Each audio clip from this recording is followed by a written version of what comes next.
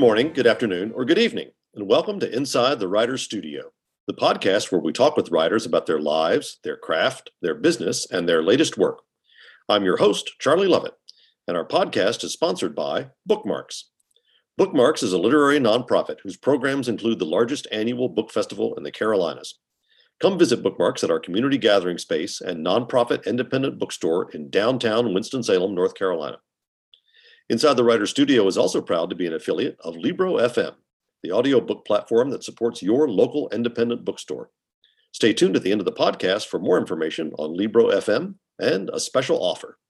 My guest today is international best-selling author Sophie Kinsella, whose new novel, The Party Crasher, is published this week. Sophie, welcome to Inside the Writer's Studio. Thank you so much for having me. Good to be here. So you've written books in series and you've written books that are standalones. This book is a standalone. How do you approach that differently from writing a book where you've already sort of established the characters in a previous novel? It's interesting. Some aspects are the same. Plotting is the same. Taking a protagonist and seeing where you want them to go and how they get there. But of course, when it's a series, I know my protagonist already. I don't have to really think myself into her. So my main protagonist in the series is shopaholic Becky Bloomwood, and I feel like I've stepped into her shoes so often. I've spent so much time with her that when I begin, I just step in. Takes me a little time, and then I'm like, right, I see the world with her logic, with her heart, with her humor, and it's there. And then the challenge is actually to then take all the backstory, everything that's gone before, and kind of make sure that I'm sort of telling a story that fits with that is new, that's fresh, but resonates with what I've already done. So there's a lot of thinking back before I can go forward. Whereas when I'm starting with a blank screen, blank horizon, anything goes, it takes me longer to think my way into who my heroine is and to find her voice, her inner voice, what are her issues, what's driving her. So that takes longer, but it's all kind of present here and now. There's no baggage. It doesn't matter. When I'm writing a shopaholic book, I can't have my heroine meet the love of her life again. That's really take a turn. Spoilers. But she's met Luke, she's been through all that together. That's happened. So it's a really different prospect when I've got just everything to play with, and there's something kind of exhilarating about a standalone feeling. I can go anywhere. I'm not restricted. Where shall I go? This is so much fun. Who am I? Whose story am I telling, and why? So that's what takes the time. I mean, I'm saying that like it just happens. Oh, who am I? Whose story is it and why? Oh, I mean, it takes thought. It takes sometimes patience just for the idea. You can't kind of make it happen. The ideas will come to you. I was just sitting in the orthodontist's chair and an idea came to me. I was unable to write it down. I was thinking, I have to remember this. The machines were going around me and I remember the idea. So before we go into too much detail, tell us a little bit, just a quick précis of what the novel is about and a little bit about your protagonist, Effie. Okay, so it's about a family broken up, really. That's what it's about. And my protagonist is the baby of the family. She's a grown up, but she still feels like the youngest. She is the youngest and sort of is in that role. And she had a rich and loving childhood in the most amazing house with the most amazing family that she sort of romanticizes and sort of clings on to. And recently, at the beginning of the book, her kind of happy, perfect fantasy almost childhood is slightly shattered when her parents announce that they are splitting up, and she can't believe this. She didn't have the warning signs. It seems to come to her out of the blue, and she is absolutely devastated. And then later on, it transpires that her father has a new girlfriend who is a lot younger, and then they're selling the family home. That was her haven that she loved kind of more than average, I would say.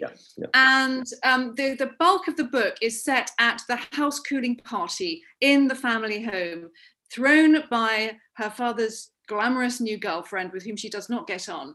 And she, to such an extent that she has actually boycotted the party. She considers that she was not invited. There was a misunderstanding over the invitations. Was she on the list? Was she not? Not sure. So offended and upset and affronted that she says she's giving it a miss, even though it's her last chance to say goodbye to her beloved family home, even though it's the last chance with the friends and the family, and maybe to sort of bury a few hatchets. No, she's not taking that route. She's going to boycott it until she remembers that her Russian dolls are in the house and they are like her, like your teddy bear, like your kind of comfort blanket.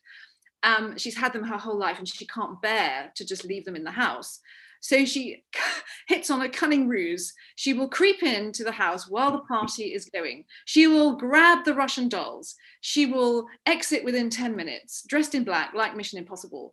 And she will not get waylaid. Nobody will know she was there. And that's her plan. And of course, it goes hideously wrong from the minute she arrives, and the garden's different. She can't get in via the route she was planning. She stumbles on people. She gets spotted when she wasn't supposed to be spotted. She overhears her family talking about themselves, about her.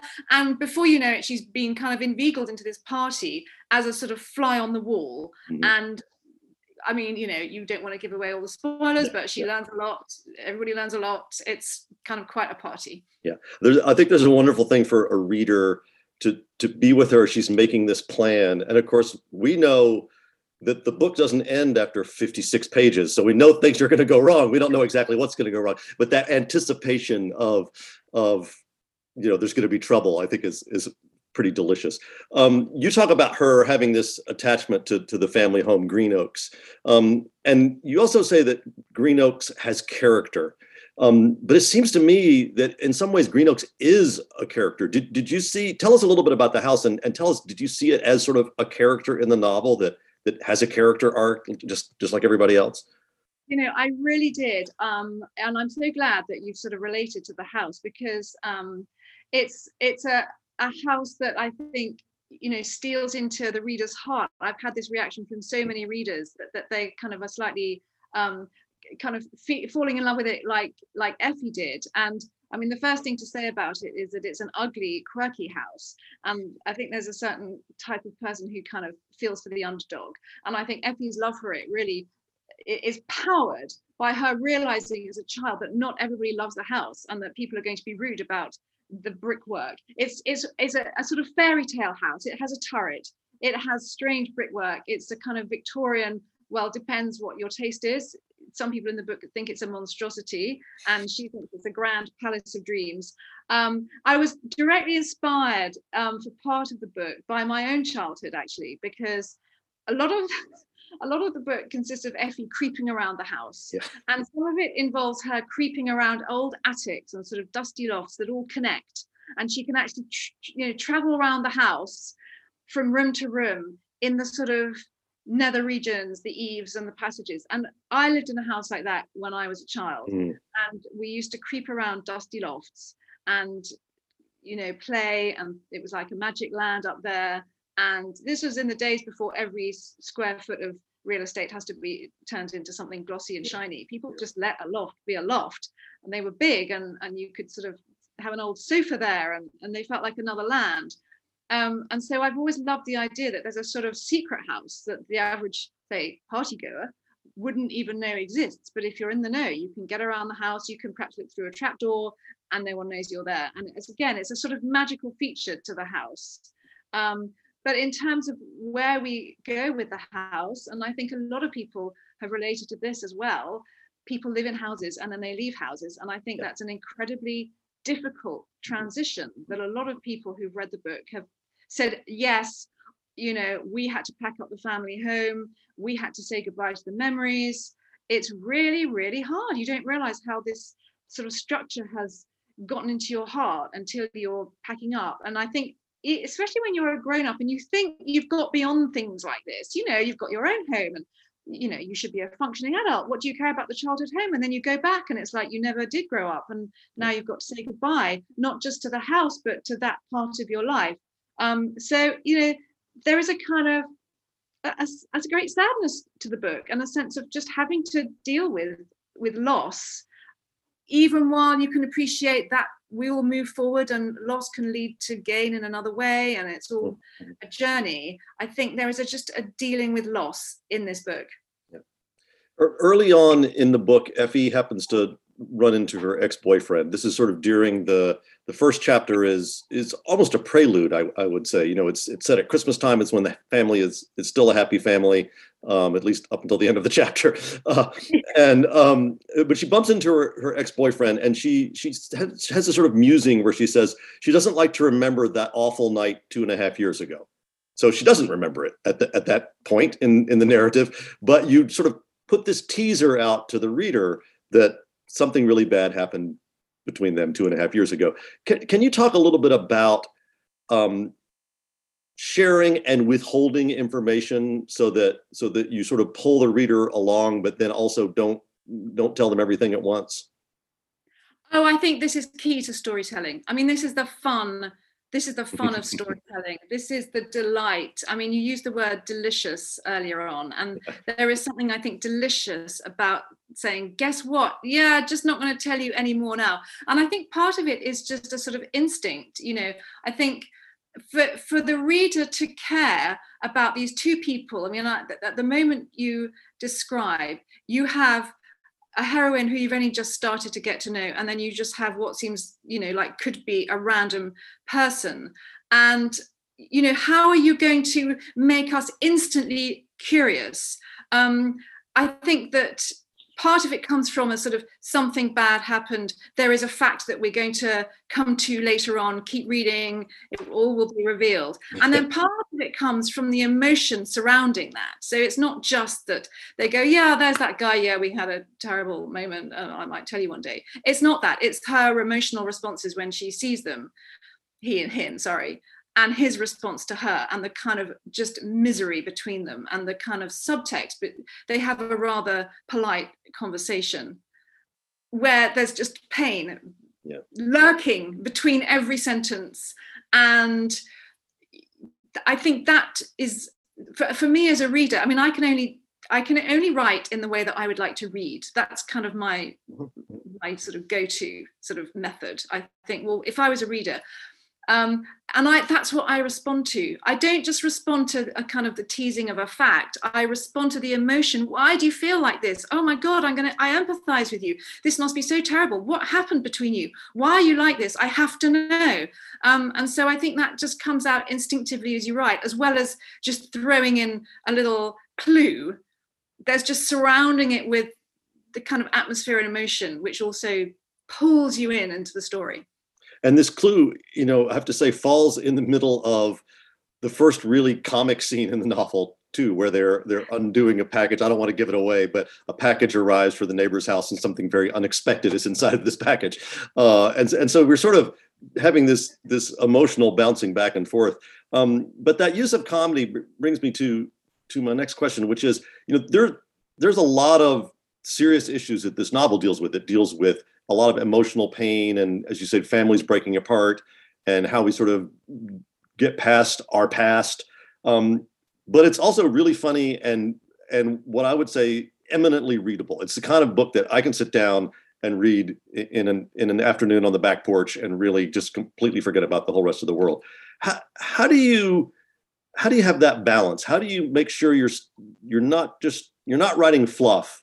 You're writing something that's about real issues, and yet it has that sort of pushing forward where the reader's like, no, I'll just read one more chapter. Well, okay, maybe just one more chapter. You know, you've made my day. I mean, you've exactly described the kind of book I am aiming to write. So I just have to say thank you, first of all, because that is what I try to do. I mean, I have this sort of theory that comedy, the best comedy comes out of a bit of pain, whether it's awkwardness or whether it's a kind of trying to paper over the cracks. And I do like playing with the juxtaposition of, just as you thought everything couldn't be worse, someone cracked a joke. And I think that's certainly my MO, is to make the flippant remark at the least appropriate time, just because it kind of breaks the tension. So, I mean, I suppose if you were looking at how you crank up the tension in a story, sometimes you release it with a kind of flood of information, but sometimes I think you just release the emotional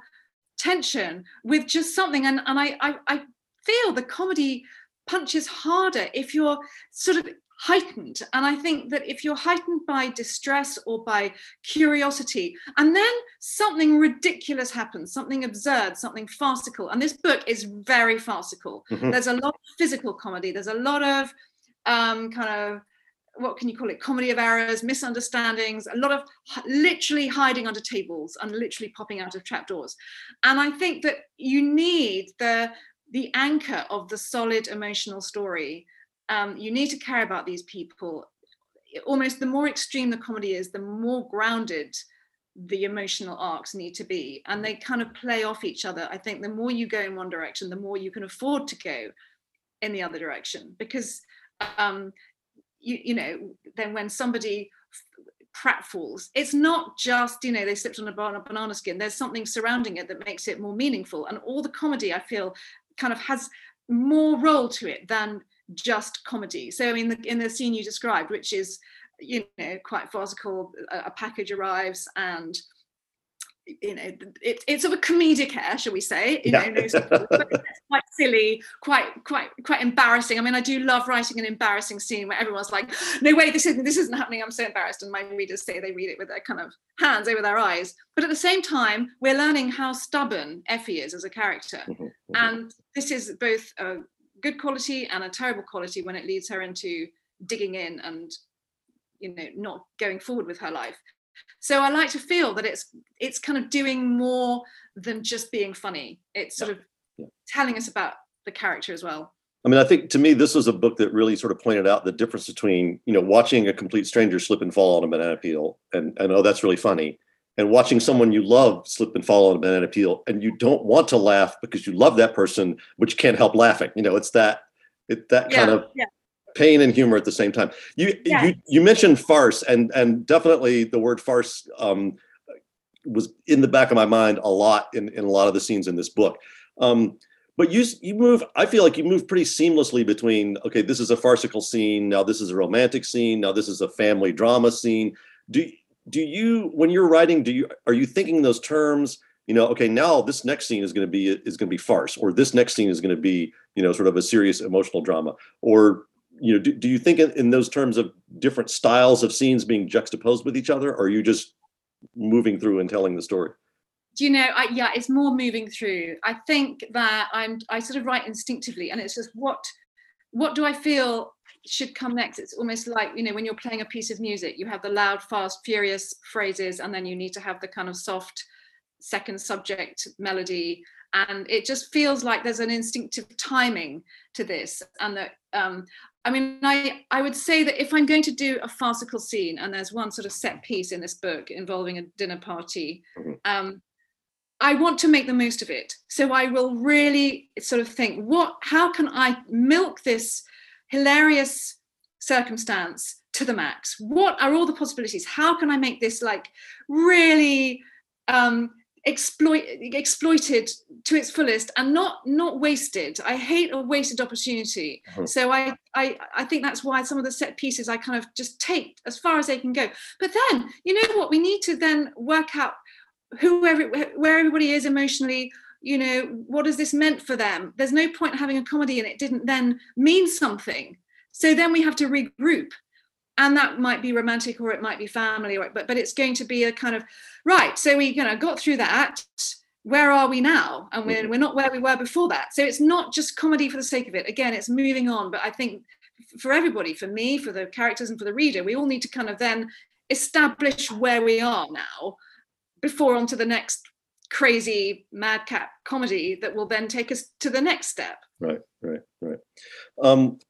Let's talk about some of the other characters in this book. I think sometimes one of the ways we learn about a character is when we juxtapose that character with somebody who maybe isn't opposite, but is very different. And I feel like in this book, the most obvious example of that is Effie and her sister Bean, and sort of how different. Can you talk a little bit about that relationship and how the difference between the two of them informs us more about Effie and who she is?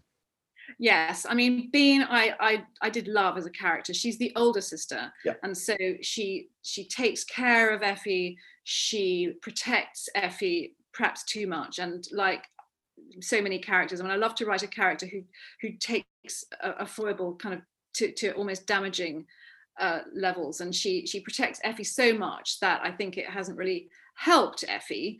But she is your mother hen. She is also incredibly conciliatory. So whereas Effie is all about standing up for herself, picking fights, having a feud, not out of malice, but out of being unable to control her hurt, being unable to sort of see the bigger picture or bite her tongue. She'll always be in there in the fray, outraged, affronted, it's not fair. Whereas Bean is always trying to smooth the oil, see the other point of view. And Yeah. Effie knows this. And what's quite sort of lovely about them is that they understand each other. And Effie knows that Bean will try and see the other person's point of view, and she will not.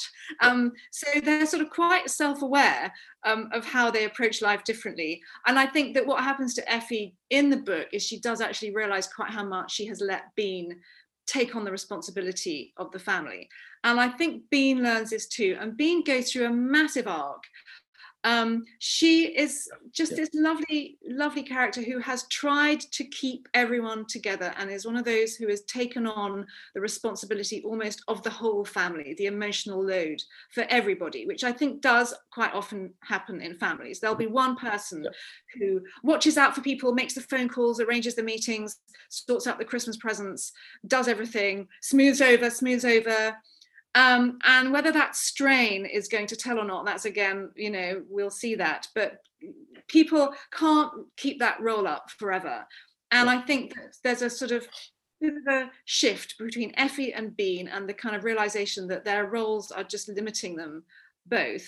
But at the same time, they're just so close. So whereas they are different, they're also similar, and they bond together, in relation to their stepmother and the relation to their second stepmother, and in relation to their distress over what's happening, even if it's perhaps one is experiencing it at a slightly different level from the other. They are on each other's side. They are on each other's side before anything. So I think family members will kind of recognize this sort of balance between you. I'm on your team. I am your team. I'm, team you, but you're so different from me. And I think a lot of relations kind of understand this. Like, we are in the same family and we have so much in common, and yet we have so much that separates us. And it's sort of negotiating that, really. And you mentioned the stepmother. So Mimi, I think in many ways, maybe of the main characters on the novel, probably has less stage time than anybody else, because since she is has gotten divorced from the father, she's not invited to this party. And so we see her a little bit at the beginning of the book, and we see her, but I find it a very interesting relationship, partly because my own mother died when I was very young, and I had a stepmother who's the only mother that I remember. And so I can immediately relate to Effie being in that situation. But Effie doesn't remember her birth mother. Her older brother and sister do. How does that sort of alter the relationship between the different siblings and Mimi? And how does talk a little bit about Effie's relationship with Mimi? So Effie loves Mimi passionately, like you love your parent. But I think that the fact that she doesn't remember her birth mother and her siblings do almost makes her cling on to Mimi, because she doesn't have those memories.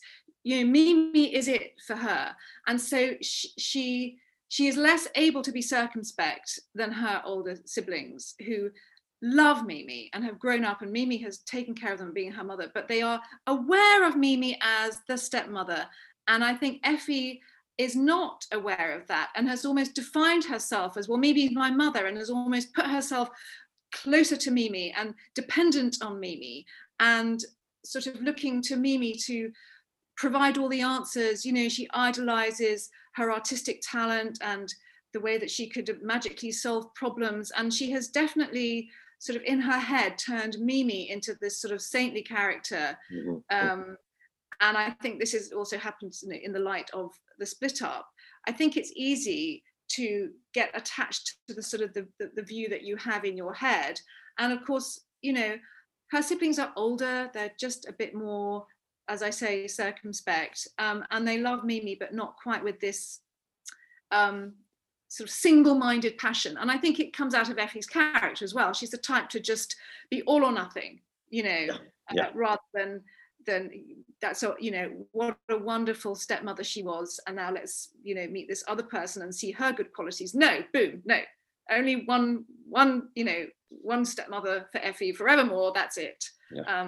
She's got a very devoted heart, which does sort of latch on and cling on, and it's quite hard to shift. Yeah, and that brings us to Krista, who is the new girlfriend of Effie's father. And I mean, in some ways, she is what we expect in a novel that has farce and humor. She's young, she's beautiful, she's controlling.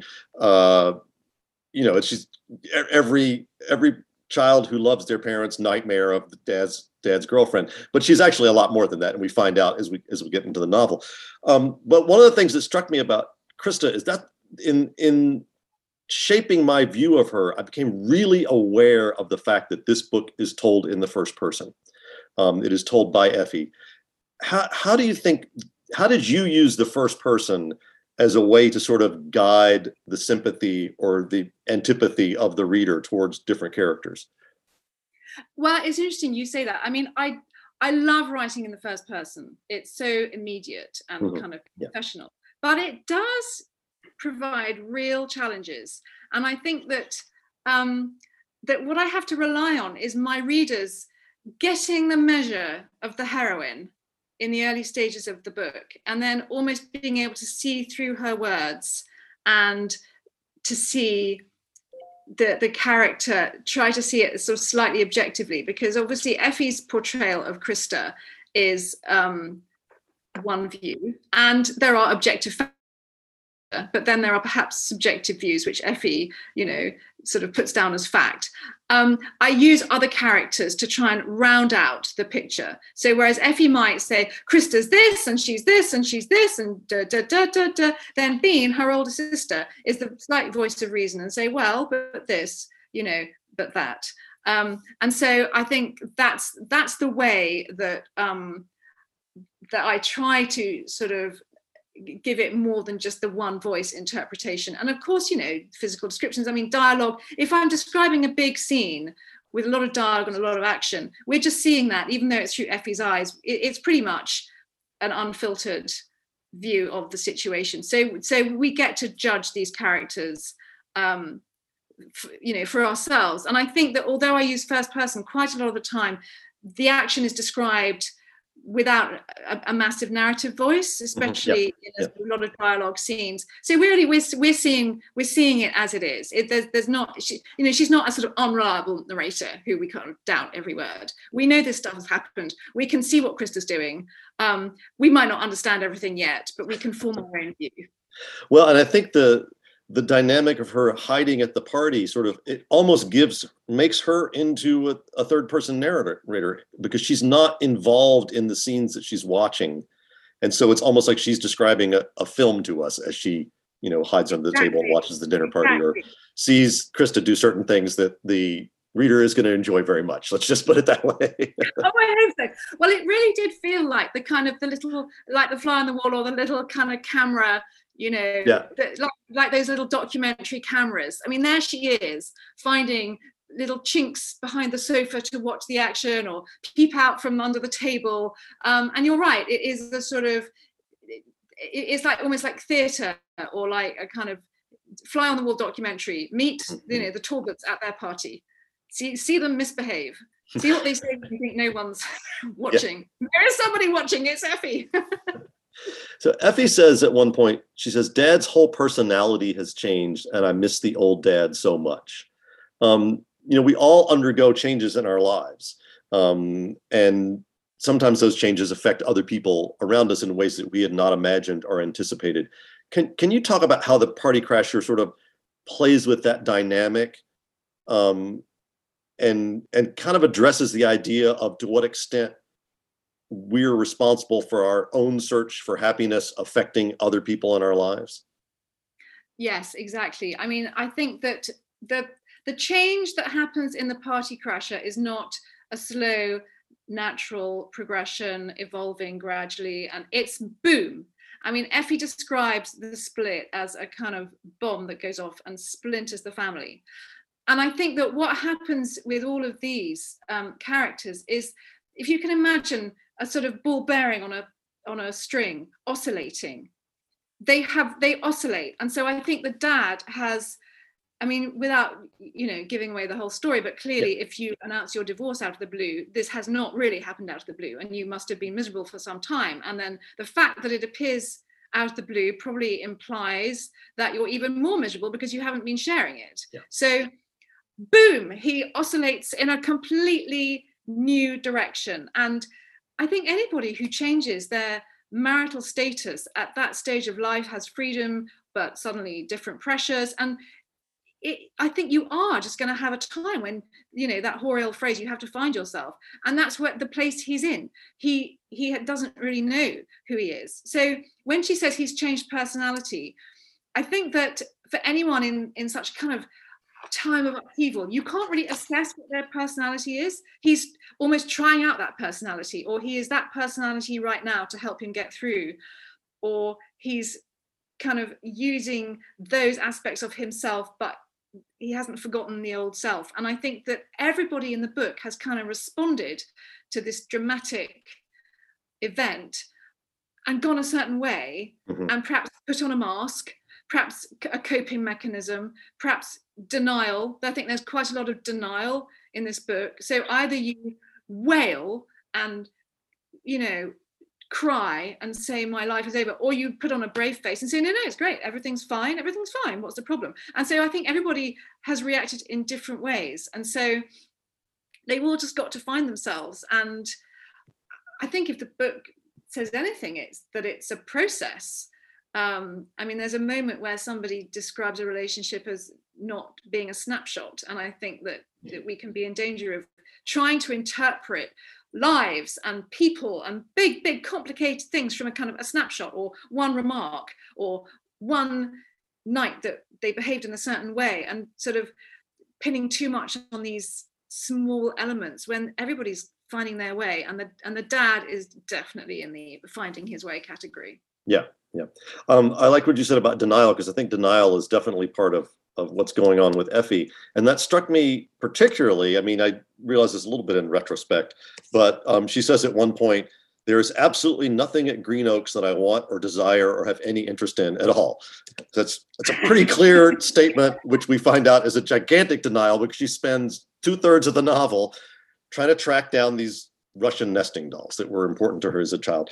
I mean, we all have totems, objects from our past that are more meaningful than their physical appearance would seem to warrant.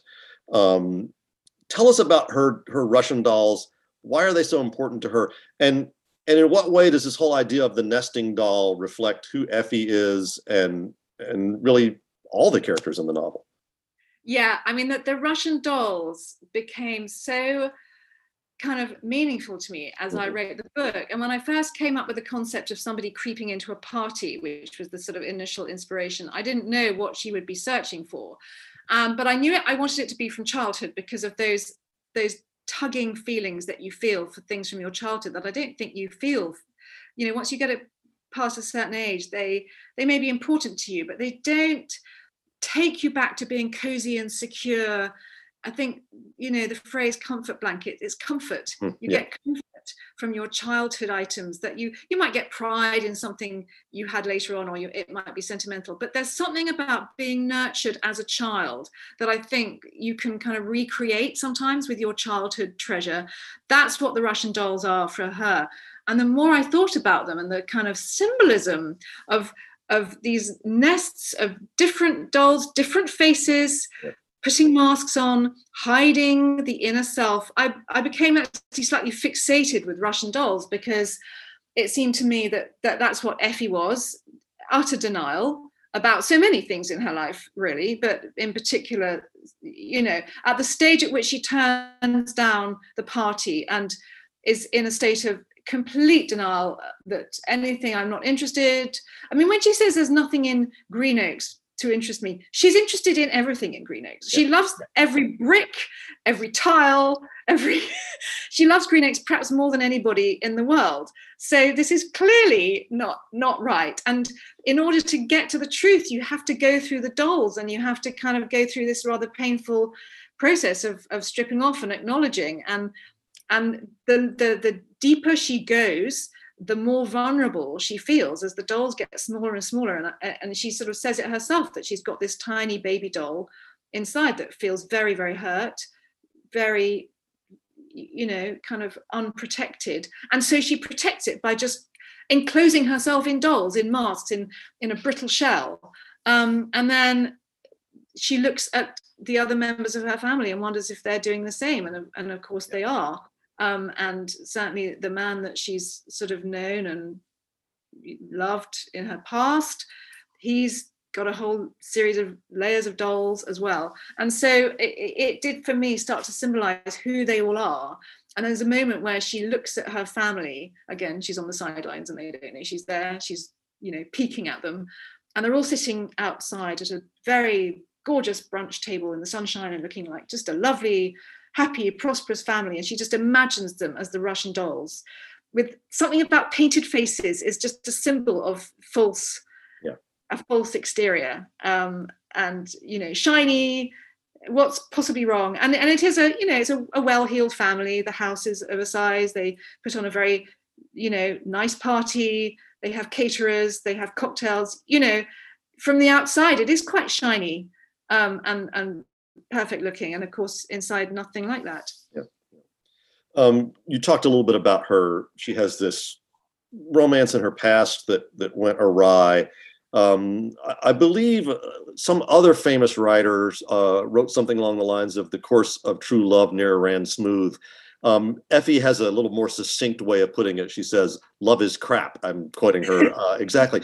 And certainly, if you look at almost every character in this book, they are either involved in or have been involved in a relationship that has got a lot of problems and at times feels kind of like crap.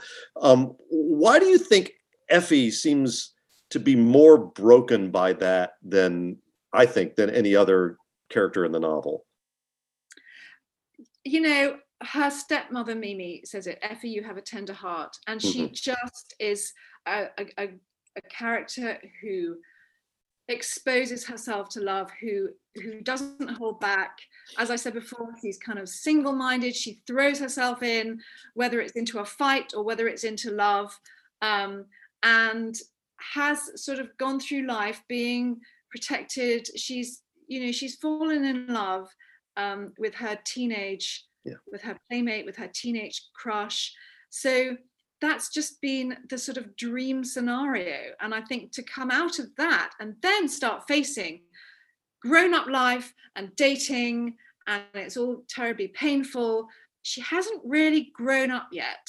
And so she's sort of almost behind the curve a bit, because she didn't emerge as a teenager, as a girl in her 20s, finding love, losing love, finding love, getting those little bruises, patching up, trying again. She found her guy very young, and they stay together. She's vulnerable because she hasn't been out and got weather hardened. And so and then team that with her tender heart and her slightly immature approach to life, and she's finding her way. She's just slightly not there yet. She does. I mean, I think she has these moments though where she is realizing that. She says, this is another quote from Effie: "If you listen to every pang, you wouldn't get anywhere in life." Do you see this at least partly as a novel about not just getting somewhere in life, but sort of finding a way to move on after tragedy? I mean, I think at this particular moment in history, a lot of us are thinking about that. I know that's kind of what my most recent novel was about. Is that a part of what's going on here? Oh, it really is. It's funny. I didn't realize actually how much of a lockdown novel this was. I thought it was an anti-lockdown novel because it was about a party. It was escapism. It was take us away from this terrible event into a party. And it is that to some degree. It's feel good, it's escapism, it's fun. It is also about this claustrophobic family confined to a house with the odd foray into the garden, which I only put together afterwards. I was like, oh, okay, so family tension, all in the same house, different generations. Okay, yes, I see how get into this. And the idea of families having to get over really very difficult stuff is absolutely key to it. And in this case, getting over loss. And I think that you refer to the kind of beginning of the book. The beginning of the book, they've all loved up, they've all have hope, everything seems absolutely perfect, and then it's all gone horribly wrong. And what I like about the book is the kind of coming together from a family that seems utterly splintered. Mm-hmm. And everyone's struggling on their own. They've all got their struggles, but they're not really confiding in each other. We're learning from dribs and drabs, just like Effie does. Well, this is going wrong, and why didn't you tell? And gradually you get the feeling that they will just be a closer family by the end. They won't have all the answers, but at least they are sort of getting more. That they're more acknowledging that there is loss, but there's moving on as well. Yeah, I think it was. I'm digging back into my past as a theater major, but I think it's Aristotle who talks about the dramatic unities, and unity of time and unity of place are two big ones. And you take on what, it seems like a simple thing, but I challenge any other writer to do this. A huge chunk, maybe 2/3 of this novel is set in one house on one night, from sort of dusk until brunch the next day. Can you talk just briefly about both the challenges and the rewards of putting that kind of restriction of time and place on something that's going to end up being, 200 pages of your novel? Oh, I have to say, the word challenge is what speaks to me. I did see it as a challenge, and I had to be incredibly meticulous about who's where, when, who is doing what time is it, who's upstairs, who's downstairs, what stage are we at? And then even digging even further deeper, when I've got Effie in the, a big pivotal scene is when she's hiding under a console table, watching her whole family at dinner, and who's talking to who can she see, who knows what piece of information, and how do you convey a big life's worth of family life, of big emotions, of big relationships, of big intrigues, all in this kind of, quite, as you say, constricted space. But I think that there's just a joy in being constricted. You just have to be as tight as a drum and just make every scene count. Nothing, there's no kind of room for being baggy. There's no kind of little short excursus on this topic. It just had to be logic, just relentlessly logical in terms of what happened when, who knew what when, and with this constant tension of, will she be discovered? At every moment she might be discovered, and she has a lot of near misses, and I think that sort of just propels the book along. And I have to say, I really loved this kind of structure. I've always loved your kind of Agatha Christie book where everybody's in the house, and I particularly love the ones that are quite time limited, where you get to a stage and Poirot goes, well, we're going to meet in the drawing room, and you're like, wait, what? Already?